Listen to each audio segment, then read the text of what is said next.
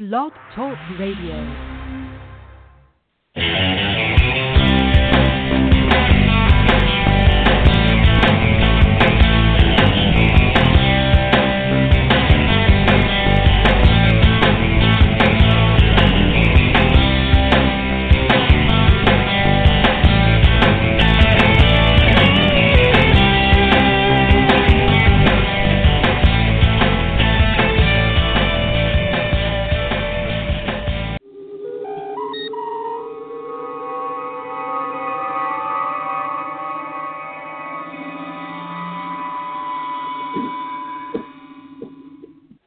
General Quarters. Security, Condition 3. GQ, Security 3, sir. General Quarters 3, Intruder Alert. GQ 3, Intruder Alert.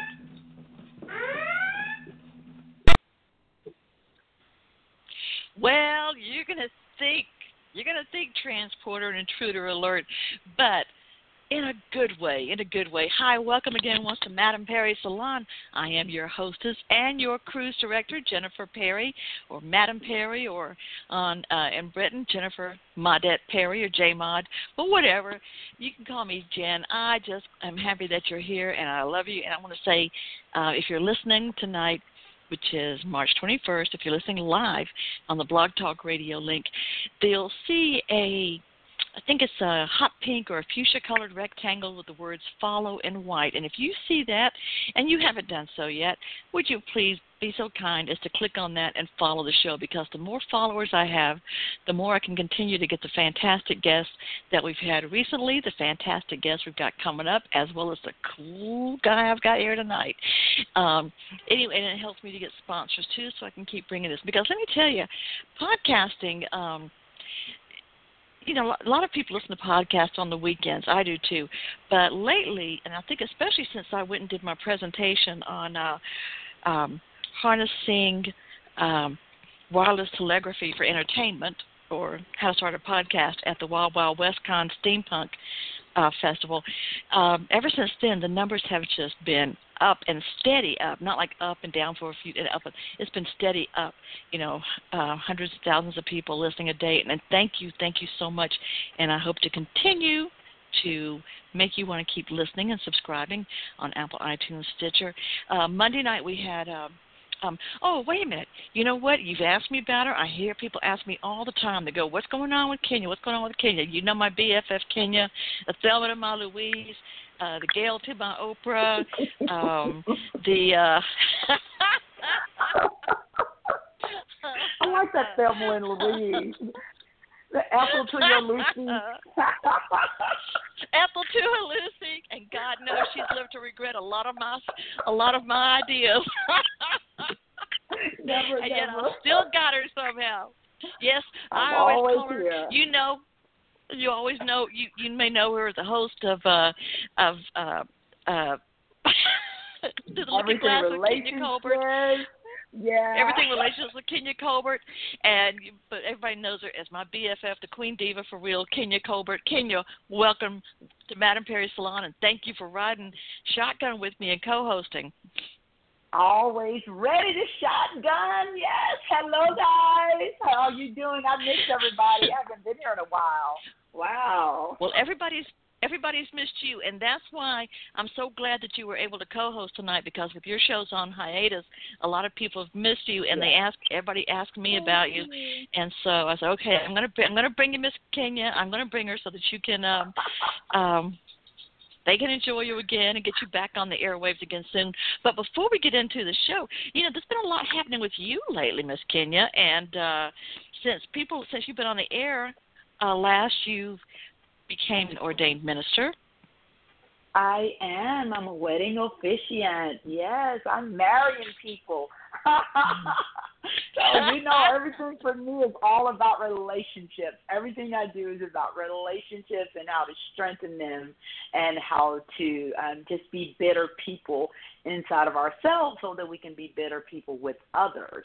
So, yeah, I became a wedding officiant, and I actually have a wedding this Sunday. I'm excited about that. And I'm trying to, as you mentioned, revamping everything relationships. and trying to get it back out stronger and better. And man, we carried that thing for years just like that. And it was time for an overhaul, so I'm overhauling. So thank you. And tell us about, and what is Love Wins? I've been seeing that all over Facebook. Oh yeah, so that's a new part of the new show that's coming up. Love Wins Win.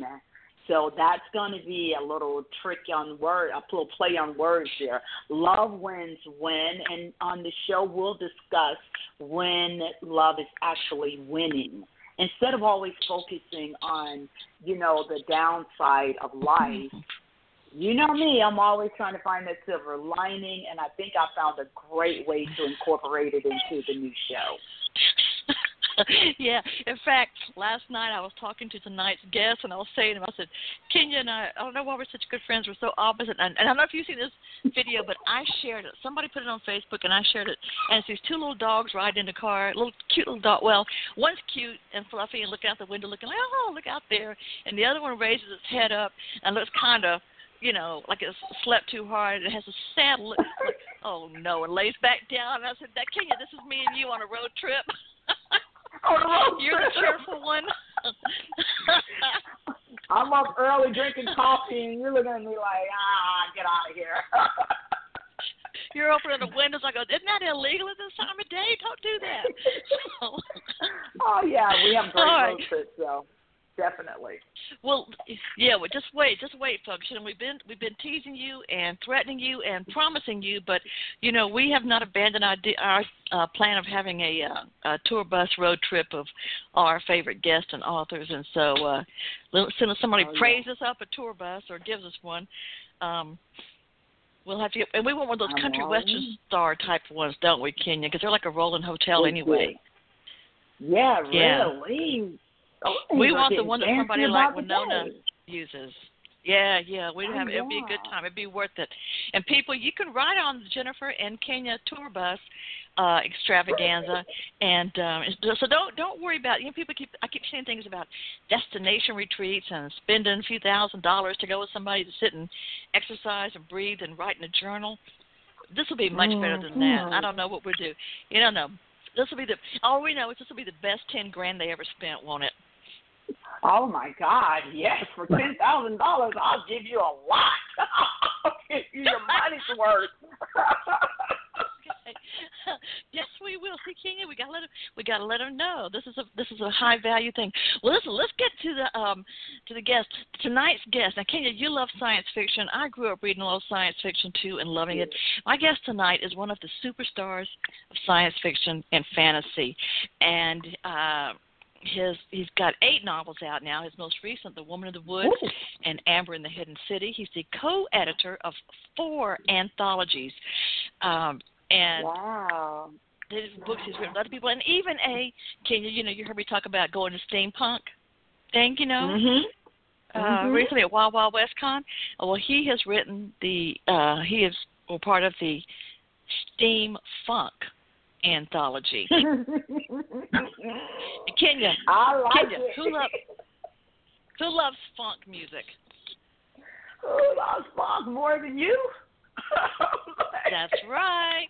Hey, I have a P-Funk All-Star keyboard player. Remember Doug, my keyboard guy that was with P-Funk? Yeah. Yes, maybe we'll take him too. But anyway, so let's just go ahead and welcome him in, Kenya. If you don't mind, just kind of open up the beaded curtains over there, and let's fluff him up a nice cushion in between us so we can talk to him. Come on in, Mr. Milton Davis. Come on into the genie bottle. Hey, how y'all doing? Hello, we're doing great. How are you doing? I'm doing pretty good. I think one of those bees hit me in the eye when I was coming through the curtain. But I'll be Oh, no. You have to learn to duck quick. Well, Kenya, if he says anything about using the L word, lawsuit, I think we better pack up and get out of this. and get the hell out of Alpha Centauri, okay? Yeah, Milton, just duck the next time. They kind of swing back fast, so just duck a little bit. How are you doing? I'm doing good. How are y'all doing? I'm doing good. We're doing great. Good. We're so happy to have you here. This is so exciting. We wanted to start off talking about, I mean, you, from what I understand, what people tell me and the things I find, you're a rather prolific author. It's like once you got started, you were just, you know, this stuff is just, this is what you were just born to do. I mean, I know you have a profession as a, did you say a chemist? Yeah, I'm a chemist. Wow. And I'm gonna, I know, Kenya, and I'm gonna ask you too how that plays in it. But were you always, like Kenya and I, were you always a science fiction fan as a kid? No, that's the funny thing about it. When I didn't really start reading science fiction until I was in college, and wow. it was all part of a diabolical plan by my English instructor. I was more of a nonfiction reader and stuff like that. And when I got to college, I would write. I had a little bit of a talent to write, and I wrote a couple of essays. And my English instructor, her name was Anna Holloway. We're actually Facebook friends now. She called me to her office one day and asked me. She said, "Well, you shouldn't be a chemistry major. You should be an English major. You should be writing." And I told her, I said, we've done it off and on over the years. I said, but writers don't make any money, so I'm going to be a chemist. I can make millions and millions of dollars creating all these inventions. So at the time, I didn't realize that was far from the truth. But so what she did was she started introducing me to science fiction, basically. She, the classic, Isaac Asimov, Arthur C. Clarke, Delaney, and people like that. And I started reading, and I was like, hey, this stuff is pretty cool. And then she said, well, you ought to try writing some of it, see if you can do a little bit of it. So I started playing around, writing short stories and stuff, and she would read them and stuff like that, So that's kind of how I got into it. And I played around with it for a while and got married and said, okay, I'm going to get serious about this thing. I took some classes, and then life got in the way, and, I stepped away from it for a while. And then about 10 years later in the 90s, I started doing some research, and that's when I kind of went on I call it my African Renaissance. That's when I really started researching African history and culture.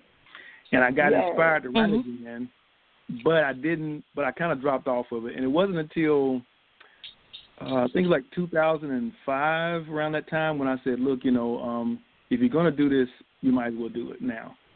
And that's when I started writing, and I decided I wanted to self-publish because I had done some research on the industry, and I felt like the stories I was writing would probably not be accepted by publishers. And I also kind of wanted to do it on my own anyway, so that's when I started doing my writing, and about 2008 was when I started publishing. And the reason there's been so many books is because there's been so much stuff building up over the years, and finally get a chance to get it out. So that's where all that comes from. Wow, I'm impressed.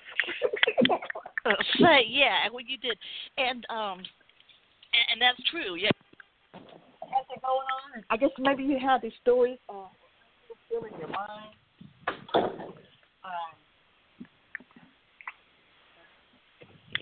Right. I'm sorry. I think I lost you a little bit. There. Yeah. Yeah, okay. I thought I lost you. Yeah, you did. Sorry. But I can imagine, though, until you started writing, surely these stories started off as ideas and just started to germinate in your mind, situations and things. Yeah, one of the series I just actually finished that series last year was one of the first ideas I came up with when I was in college, and it's called Changa Safari. And it kind of evolved. It evolved over the years, and so I was finally able to start writing it when I first started writing. So it was kind of satisfying when I finally ended the series because it was something that had been around for, I guess, basically like 30 years. And so to be finally able to tell the story the way I wanted to tell it and wrap it up was a personal accomplishment, But yeah, the stories have been around for a while. And when I started writing, I started being introduced to different things and came up with new ideals, and so most writers have more ideals and they have opportunities to write them. The good thing about being self-published is that, you don't have to worry about getting rejections. So That's good. so you know that's why you're prolific, because there's nobody to tell you can't do that. You know, you just ready to put it out there. You know? I love that idea. So can I ask you a question? Oh, sorry. Go ahead, Jennifer. Sorry. No, girl. You go ask ahead. first, and then I'll go. I was just wondering. So you said that, Milton. You said that you went back and then you decided to start doing more studies on African, your lineage, and so how did that turn into this sci-fi? This different. What made you take it that way? Like, because I think that's really cool.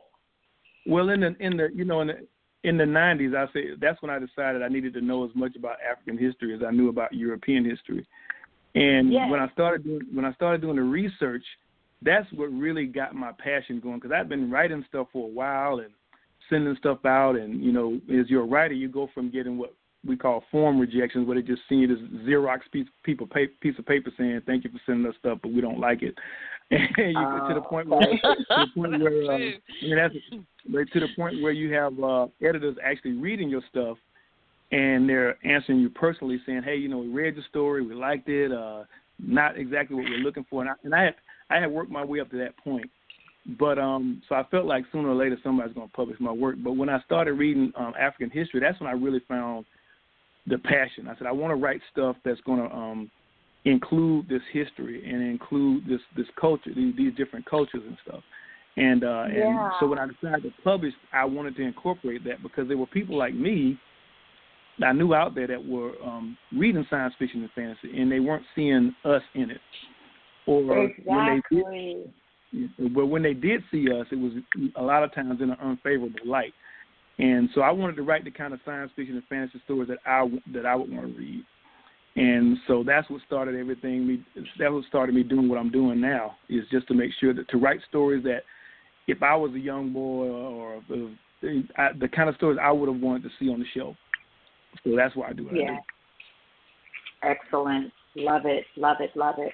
My parents have got to get your books. I'm going to send them your books, because they are the ultimate sci-fi. They love everything. I'm telling you, everything to do with anything that's out of this world. They love it. Come on, we got a few things for them. They do.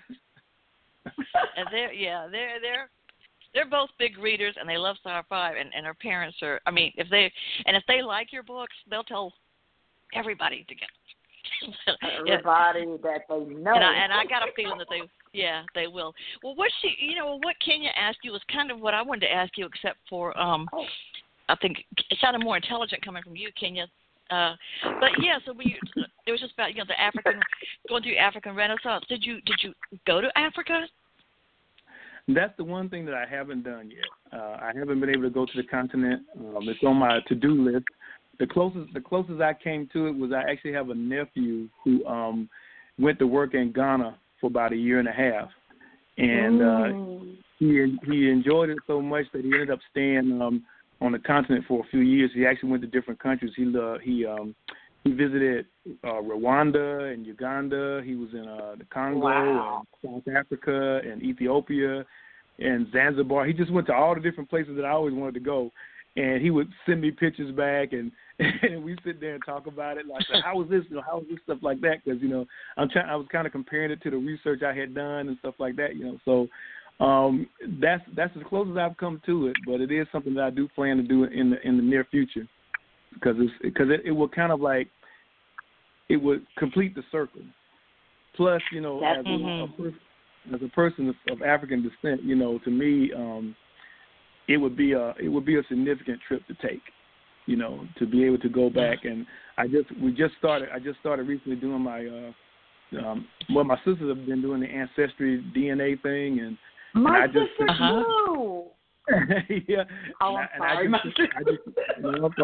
I just sent for my kid, because my younger sister has really been delving into it, and It seems like the largest percentage of our family is from the Cameroon area. So it would be interesting to go back and visit that country and just kind of see, just get that firsthand knowledge. Definitely. My husband spent much time in Africa. Whenever he'd go, like 3 or 4 months at a time with his job, but mostly like on the Ivory, Guinea Conakry and some other places. He did bring me back some beads that were blessed by a shaman from Senegal, and I figure if things go crazier in this country, that could be mine and many people's primary health care provider is my beads from the shaman. If I know how to use them. I'm going to need my own. Do it right. It's sort of like joking, not joking, okay? But you, and before I forget, well, no, I'll write it down so I won't. Now we talk, putting out information about you or articles about you, and I'm looking at one from in Scottish Independent Press about you. People talk about, you write science fiction, fantasy, futuristic, but then this other term, this a fairly new term that's out, is being attributed to you, I think partly because of the popular movie Black Panther, and it's called afro-futurism. So what does that mean? Because I think you didn't seem to use it as much as other people use it about you. Yeah, afro-futurism has become the go-to term to describe, what I write and what a lot of other black science fiction writers create right now. It's kind of like the blanket term to cover what we call the black fantastic. It's used to refer to science fiction, fantasy, paranormal, speculative. Anything. Speculative fiction, steampunk, sword and soul, different things like that. The term was first coined in the 90s by a researcher who was kind of trying to describe some of the stuff that was being done by some of the black creative artists like Sun Ra and Parliament Funkadelic and people like that were basically taking science fiction and incorporating it into their work, but giving it a Afrocentric spin, incorporating different elements from African culture and African American culture. So they came up with the term Afrofuturism to kind of describe what that type of creativity. So now, the term is being kind of revived to represent what we're doing from a literary standpoint, because the Afrofuturism movement wasn't really that much literary as it was more visual and musical. But now you got people saying that Octavia Butler, what she was doing was Afrofuturism. At the time she was writing it, she just considered it science fiction. And most of us that write in that area consider what we do as whatever subgenre we call it. But there is a particular type of writing that kind of falls under that Afrofuturism term, which is kind of associated itself with that. And that's a lot of people who are writing the science fiction and fantasy now, black people, and they're incorporating a lot of aspects of the social conscious movement into their science fiction. And that's cool. That's cool. You have a lot of the new writers. You have people like N.K. Jemisin and this new sister. I just can't remember her name. She just got a seven-figure deal for her book of Blood and Bone.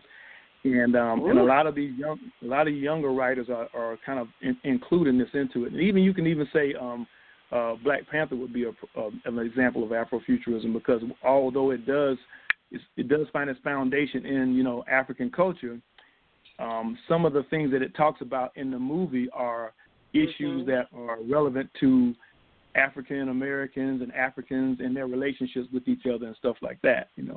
So definitely. Yeah. So people. You're talking about Children of Blood and Bone? Yeah, Children of Blood and Bone. That's the book. Yeah. Tony. She had a seven-figure deal for a movie before the book even came out. Because she she was part of a pitch fest, and she pitched the book, and the agents liked it, and everybody liked it, and said, hey, we like this, let's run with it. So it's a writer's dream, basically. No kidding. So Milton, what motivates you to write, though? Like, what inspires when you're about to start working on something? Is it the cause, or like, do you have a mission that you like? Where do you start when you're trying to create this science fiction kind of? Is it a problem and then you figure out how to solve it? Because that's what I would do. I would say, what is the major issue, and then how can we solve it? The inspirations come from so many different directions. The only thing that's constant in my stories is that I always write with black main characters, and I always take a positive spin toward all the stories that I write. I'm trying to, I'm writing about heroes, and I'm not, and that kind of thing. But the idea heroines come from too. Heroines and heroes. Yeah. I have. I don't. I write. My characters come to me, and there's no rhyme or reason to it. I've got Changa Safari, which is a black male character, and I have Woman of the Woods, which is a black female character, and of course there's Amber, who's a 13-year-old African American girl. It's just however the story comes, or whatever character I think fits the story best. That's the way I go. The ideas come from all over the place. Sometimes they come from music. I might hear a particular song, and that song may speak to me in a certain way, and I may see a certain story in the words. Matter of fact, I just wrote a story that was in a Steamfunk collection, which was based on was inspired by the song by War, "Slipping in the Darkness." And and art. Sometimes I'll see a piece of artwork, and that art I may see a story in it. I look at the person in the picture, and I say, man, what is that person thinking about? What's that situation? And a story may come out of it. So, it comes. Wow. It comes from different areas. That's one of the hardest questions, I think, for a writer to answer. And sometimes it does come from an issue. It may be an issue that really concerns you, and you may say, I want to write a story that kind of talks about this issue in a fictional context, or I want to solve this issue in my story, that kind of thing. Bring this issue up and then try to provide a solution to it. So it can be a number of different things. Let me just stop and say 1 second here. If you're listening live to us tonight and you want to talk with Milton Davis, the number is 646-716-9922. Again, 646-716-9922, toll free in the continental U.S., or you can just send me a message to the messenger on Facebook, and I'll be happy to ask him whatever question you have. And so I'll tell you what I like is the fact that you also have, you were talking about stories for young people and young women, where people want to see themselves in a book. Exactly. That's the biggest weakness I think we have as black writers, is that writing speculative fiction, that there's an audience of young people out there, young women and young men, who are looking for stories that represent them, or that where the characters look like them. And Amber came from actually something that my wife, who's a teacher, she says, you need to write something for young kids. And I said, well, I want to, but I just didn't want to just sit down and write it. There'd have to be an idea that came to me that I was passionate about, that I wanted to write it. So for a while, she was talking to me, you need to write something for young kids. I was like, okay, I'll do it.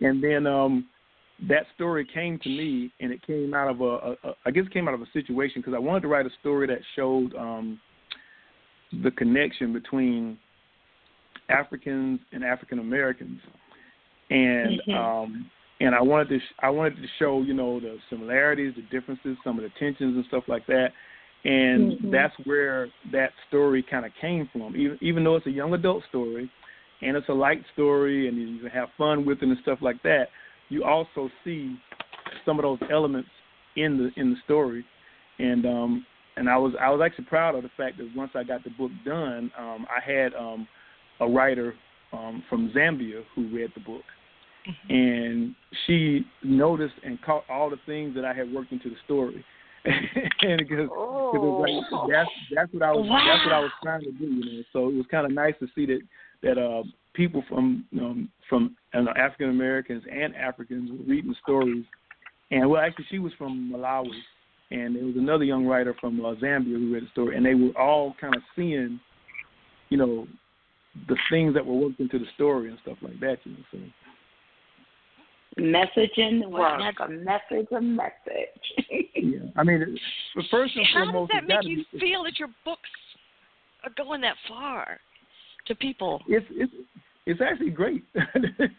I mean, the technology today makes it possible. The fact that you can do an ebook and people from anywhere in the world can buy your books and stuff. And if it was 10, 20 years ago, that wouldn't be possible. You'd be restricted to a certain audience.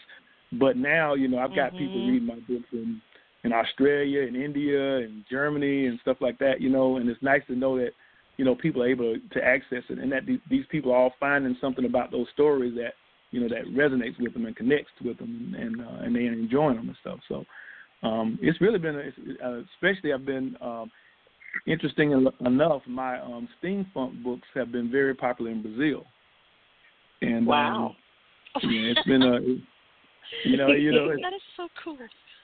It's funny when you find out where your books are selling and stuff. It's usually not for the reasons you suspect, but right. People find their own interpretations and stuff. So. I was just thinking what do you mean by that? Not for the reasons you suspect. What do you mean?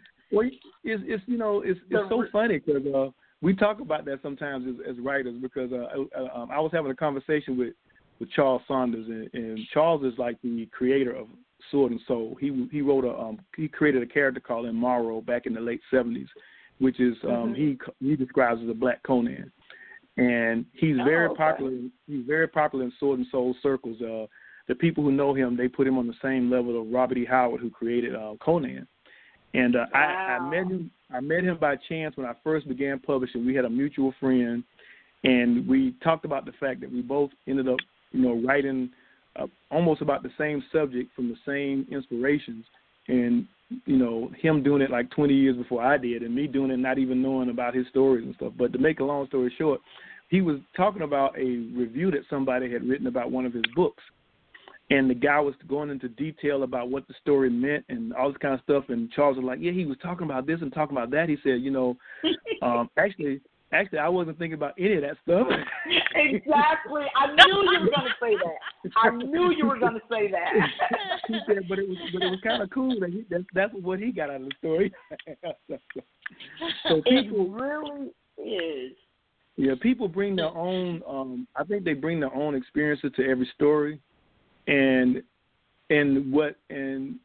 different things resonate to them in those stories, and sometimes you'll hear that person talk about it, and you'll go back and say, okay, yeah, I see how they could see that in the story. I can see where they got that. Even though it was something that you may not consciously have been thinking about, So that is sort of like when you hear a song.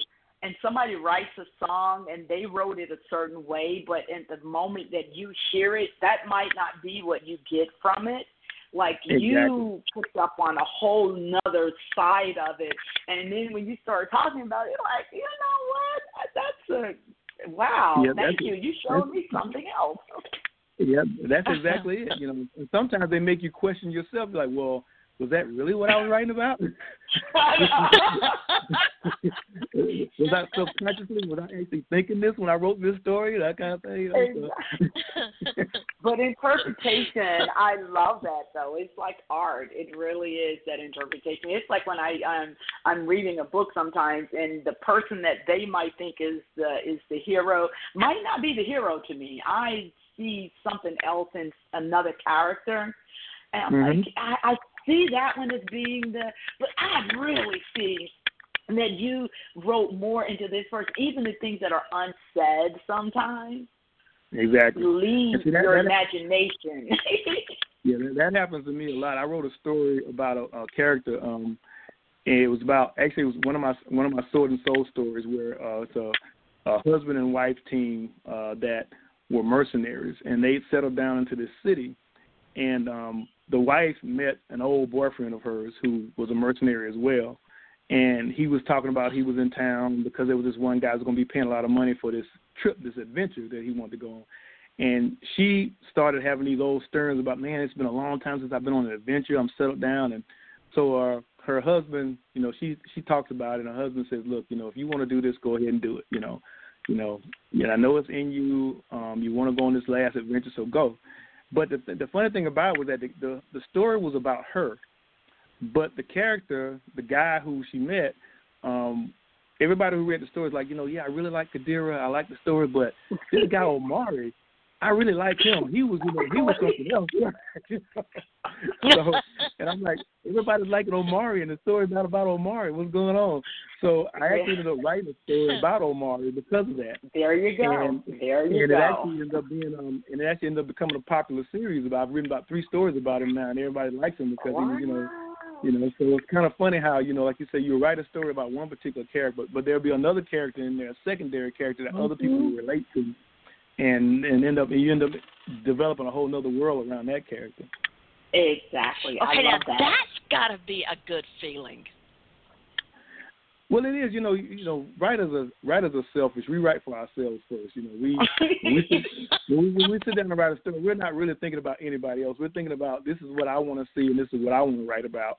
And then you basically go out and try to find people that feel the same way you do about it. But it always it is a good feeling that people, you know, can connect with what you're writing about, especially when they see the story the same way you see it. And that's when you really feel good about it. Say, okay, this is what I was trying to say, or this is what I was trying to talk about, and the fact that people connected with it. Like, even when we write, part of the reason that I write stuff based on African culture and history is because I want people to learn about it, and I want people to be interested in it. And when you're trying to tell somebody about a country or historical dates and stuff, their eyes glaze over. But if you connect it with a character that they like, then all of a sudden, you know, you're not learning about the Swahili city-states because you have to learn about it. You're learning about it because that's where Changa lives. And you like Changa. So you want to know about what Changa is doing and stuff, you know. So I actually had a guy who read Changa Safari in Australia. And he sent me an email because he said he had no idea about that history, about that culture in East Africa until he read Changa. He read the book and said, is this true? Let me go research it. And he researched it, and he found all this information. And that's what, to me, that's what fiction does, and that's what fiction can do. You know, it can enlighten people about certain areas and subjects and situations that they would normally would have no interest in. But because they read it in this story and they connected with that character, now they want to know something about it, you know. And can I say one thing about that? Okay, so since you mentioned that, it's great when you have these true, you know, that's a real place. But that was the problem, or not the problem, but an issue with Black Panther. Everybody was so caught up in Wakanda, and there's really not a Wakanda out there. So it's we really, people were like, love this. I love the movie, absolutely loved it. But I was just so amazed at how many people wanted to move to Wakanda. It does not exist. Well, when you look at it from an African American standpoint, it would be a nice place to be. The thing that I liked about the movie, the thing I liked about the movie so much is because when I was watching, I had to make myself be quiet because I was seeing all the different cultural references. It's the same kind of stuff that, you know, I said it as I was doing it. And my wife's sitting there next to me, and I wanted to look over and say, hey, you see that building right there? They got that from this. You see that outfit right there? They got that from that. But I said, no, let me be quiet because I'm going to ruin this whole movie for you. And then I had friends of mine saying, you know, hey, man, you know, I went to that movie, and all I did was I was thinking about your books because, you know, I read your books, and it's kind of similar to that. And I was telling one of my cousins, he made me laugh. He said, man, I went to see Black Panther, and I think they owe you some money. And I said, no, that when you research when you have the same sources that you research, you're going to come up with similar things because there's certain things about African history throughout the continent and different cultures that just kind of stand out. and those are the ones that you end up focusing on to use as a source and stuff. So Right. Excellent. Well, I can't wait to read your work. Oh, honey, I know we're going to be, we're going to be, you have to have a good tour bus driver while we're reading all of Milton's books. So if you want to call in, the number is 646-716-9922, or you can message up to me a question, and I've got a couple of comments or questions being messaged in. But I want to say, first of all, you were mentioned, two things real quick for people to check out. You were mentioned in a couple of, a lot of places, but let's see, 2 or 3 days ago, in the BillyPen.com site, Alex Smith has a feature. If you love Black Panther, these 8 works extend the Afro-Futurist thrill. And the works that he listed, Alex Smith listed, were not all books. Some of it was music, Sun Ra, A Joyful Noise, Seize the Time, Bobby Seale, which, of course, Bobby Seale for the Black Panther Party, being this is true. This is not fiction. This is probably more of a memoir, more like a historical memoir, really, and other things. And then, and of course, in there he had, and other music too, but also he put in The City by Milton J. Davis, and says Milton Davis, who co-curates with, please pronounce the name for me the first time. His name is Balogun Ojetade. Balogun Ojetade, the seminal FB group of native Black science fiction, coined the phrase cyberfunk. But they said The City is the culmination of the vision of semi-experimental anthology that weaves 18 semi-connected stories from 18 different writers. Many share the high-minded tech wizardry and philosophical nuances of Black Panther and The Matrix. It's a powerful work that pulses vibrates with a lucid clarity. So that was a short list of 8 items out of everything that's there, and of course you're on there. And the other thing is that you also have a nomination from a British group right now, don't you, for an award? Yeah, I was nominated in the long list for the short fiction award from the British Science Fiction Association. I was in part of my story was in a anthology called Steamfunk Writers Around the World, and I submitted a story based on an African steampunk story called The Swarm, and it was one of the nominees. I didn't make the short list, but it was kind of neat to be nominated in the long list. Oh gosh, yeah. And there were a number of other writers from the anthology that got nominated as well. So the publisher was very happy about that. Good job. But the city was a great project because it was I call it it was a Black speculative fiction jazz project, because it came from me. I made a statement on a group we have called the State of Black Science Fiction, and just kind of like throwing this concept out. And I posted up some images to go along with the concept.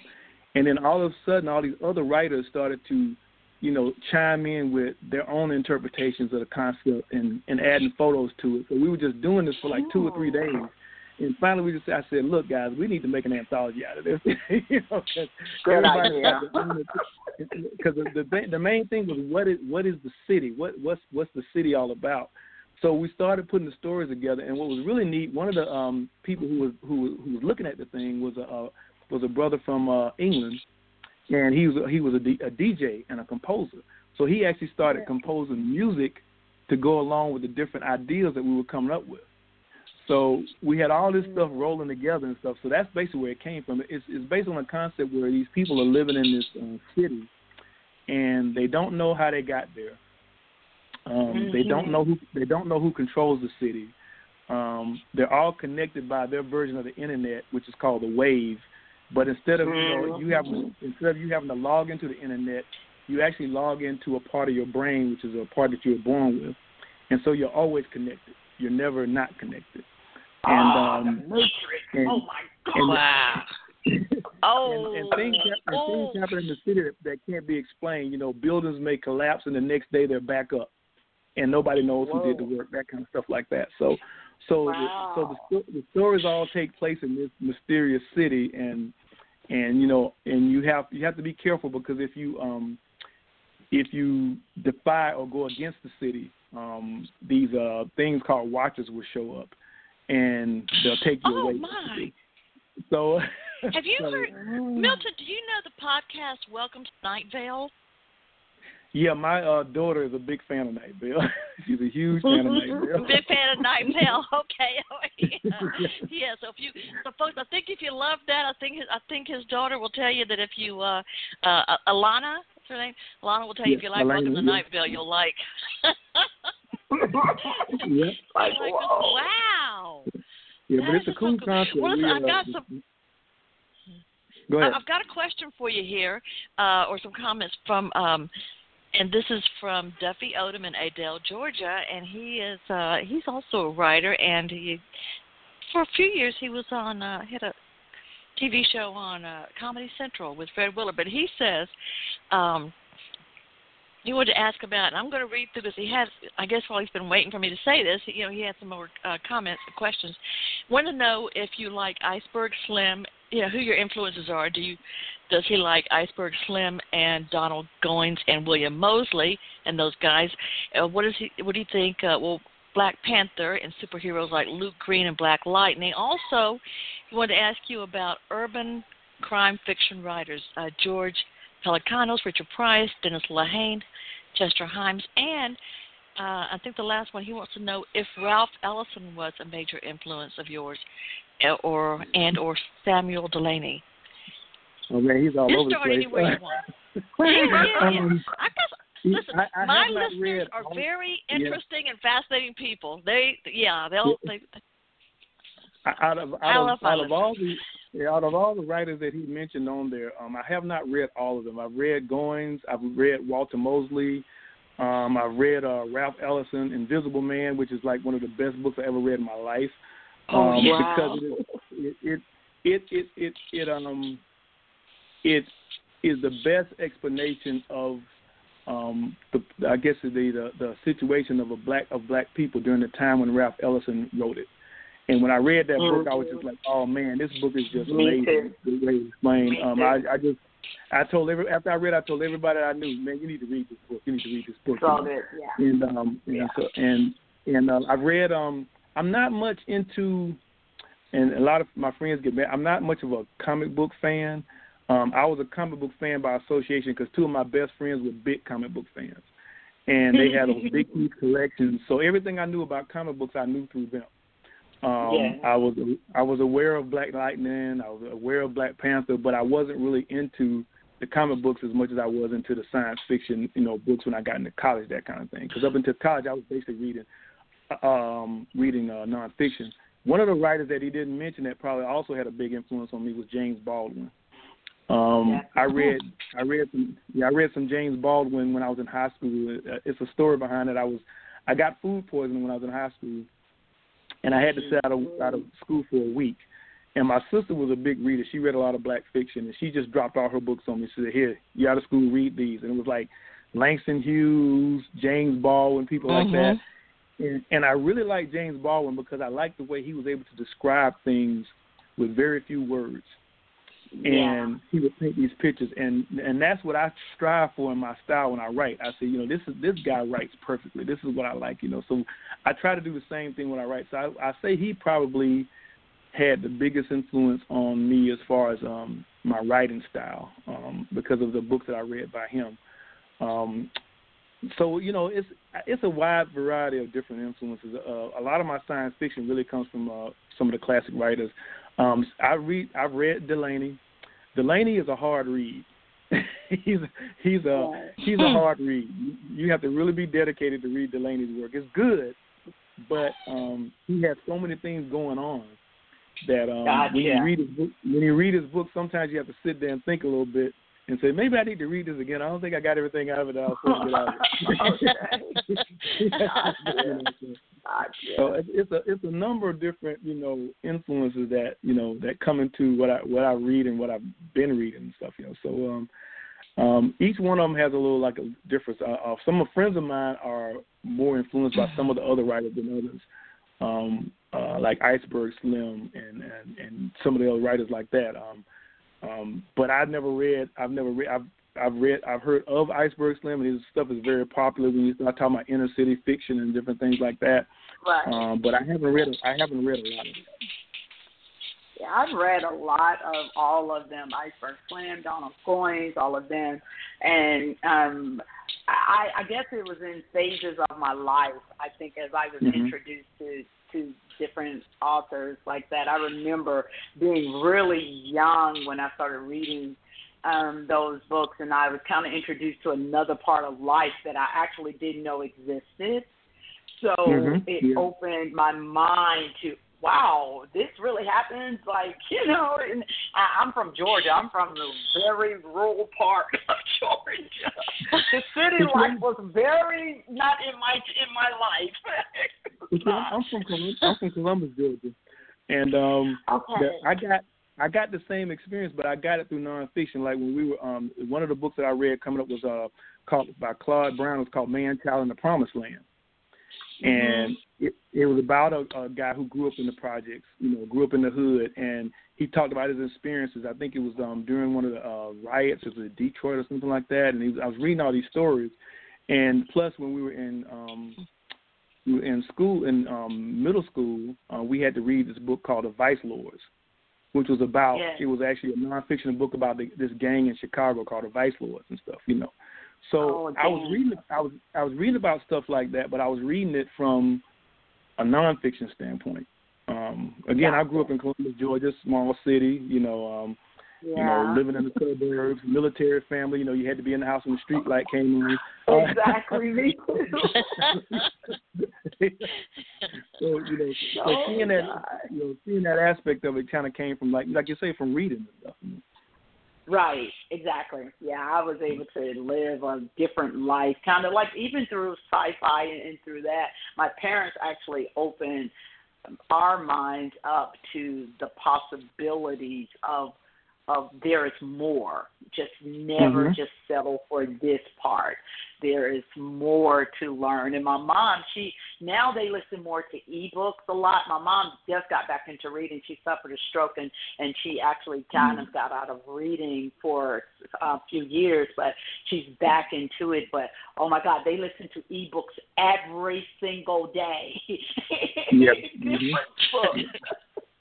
Yep, I know a lot of friends of mine that do that as well, because in Atlanta traffic, you're in the traffic for about 2 or 3 hours. You might as well listen to a book.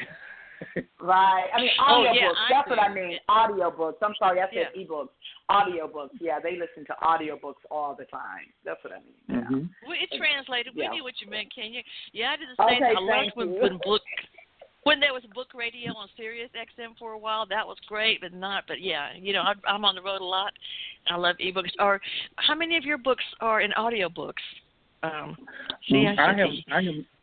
have not dipped my toe into that yet. I've been talking about it and thinking about doing it, but I haven't done it yet. That's something since I self-publish.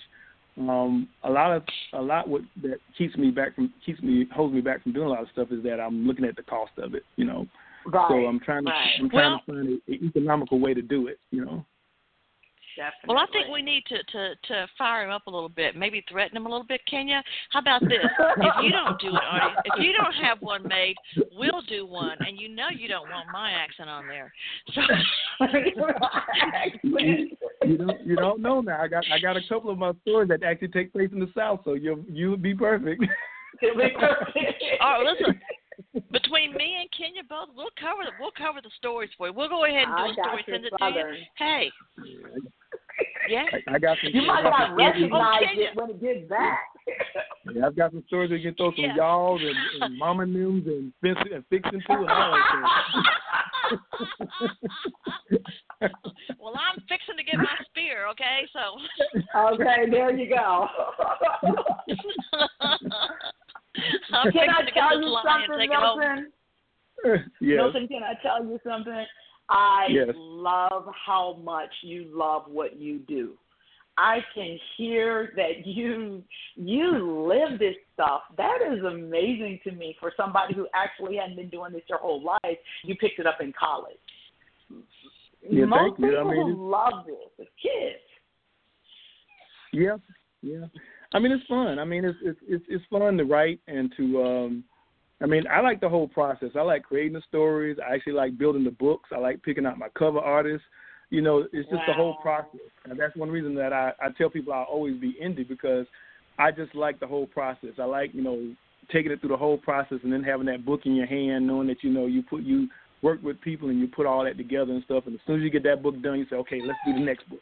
You know, that kind of thing. So, you know, I tell people I celebrate. Even tried. Yeah, I celebrate for like 10 minutes, for 10 seconds, and I say, okay, it's time to do the next book. You know, I got to say, you know. So it's fun, man. That is cool. Hey. I'm looking forward to reading. And you know what, this has been so much fun, and we are going to definitely. I'm going to be sharing links where you can buy Milton Davis's books on all of my social media, on Facebook and on Instagram and everywhere else. I've got Twitter, Tumblr. I'll be sharing it everywhere. Milton, anything you've got coming up, anything we could do. We would love for you to come back sometime. Oh, I'd be happy to be back. I just have to watch the bees the next time. I think I'll be. Wait, watch the what? Watch the bees coming through. But see, you're good now. You know the bees are there. So now. I'll wear a bicycle helmet the next time. Exactly.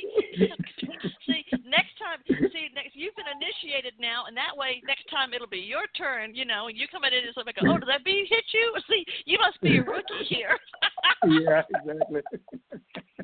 Good. I have enjoyed you.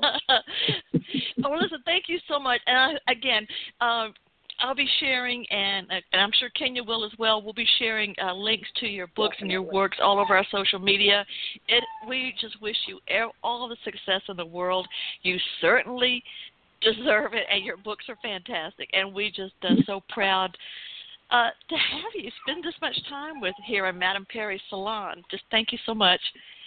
And thank you. Oh, and by the way, folks, do you like MST 3000, Mystery Science Theater, Milton? I'm not familiar with that. I'm not familiar with it. Oh, my goodness. Oh, dear. Okay. Mystery Science Theater 3000. Well, one of the writers for Mystery Science Theater, or MST3K, is going to be my guest here next week, Larry Johnson. And it's where the three guys, it's Frank Conniff and Trace Beaulieu, who both do stand-up now, and they're on Sirius XM a lot. It's like them and some robots are watching a movie, and they're riffing on the movie. Oh, okay, yeah, I know you're talking about that. Yeah, I need to check that out. Yeah, it's hilarious. Well, like I said, one of the writers, Larry Johnson, lives in Atlanta, so he does this at a theater in Atlanta once a month. But he's going to be my guest next week. And don't forget, Monday night we had Paul Myers, and we were talking about his books, A Wizard of True Star, Todd Rundgren in the studio, and I'm telling this to you and the audience. Also, It Ain't Easy, Long John Baldwin, The Birth of the British Blues. He's also Bare Naked Ladies, Public Stunts, Private Stories, and he's also got a new book coming out in the fall about remember the comedy troupe, The Kids in the Hall? Mm-hmm. And it's from Canada, it's called One Dumb Guy, and so that's already on pre-order for release in October. We'll be sharing that. So, hey, Kenya, it must be you. Yes. It must be you that brings the magic that I get so many cool people on the podcast here in Madame Perry's Salon. I'm just happy to be along for the ride. I'm happy to have you riding here. Can I ask Milton one more question? Milton, okay, so yeah. I need to ship some books to my parents, but they're in Panama. Do you ship out of the country? Can you ship it? Yes. I do ship out of the country, so we can talk about that. Okay, definitely. Good. I'll get with you. I promise. Okay, great. All right. Fantastic. thank you to Becky Connell for introducing me to Milton. Thank you for Duffy Eldon for messaging in your questions. Of course, always all the love in the world to my BFF, Queen Diva Kenya Colbert, who will soon be back on the air if love wins. And hey, you're getting married. You need to make sure your wedding, your union is officially blessed. You're going to want to get Reverend Kenya to officiate your wedding for you. And or say you're already married and you want to have renewal of vows. My husband always says, "What does that mean that they're do they expire or something?" Call Kenya. So anyway, and don't forget, Milton Davis, we love you, and I love everybody. Thank you for listening. And you know what I say? Everybody's got to swing. Goodbye. I love you so much. Bye, guys. Bye. Bye.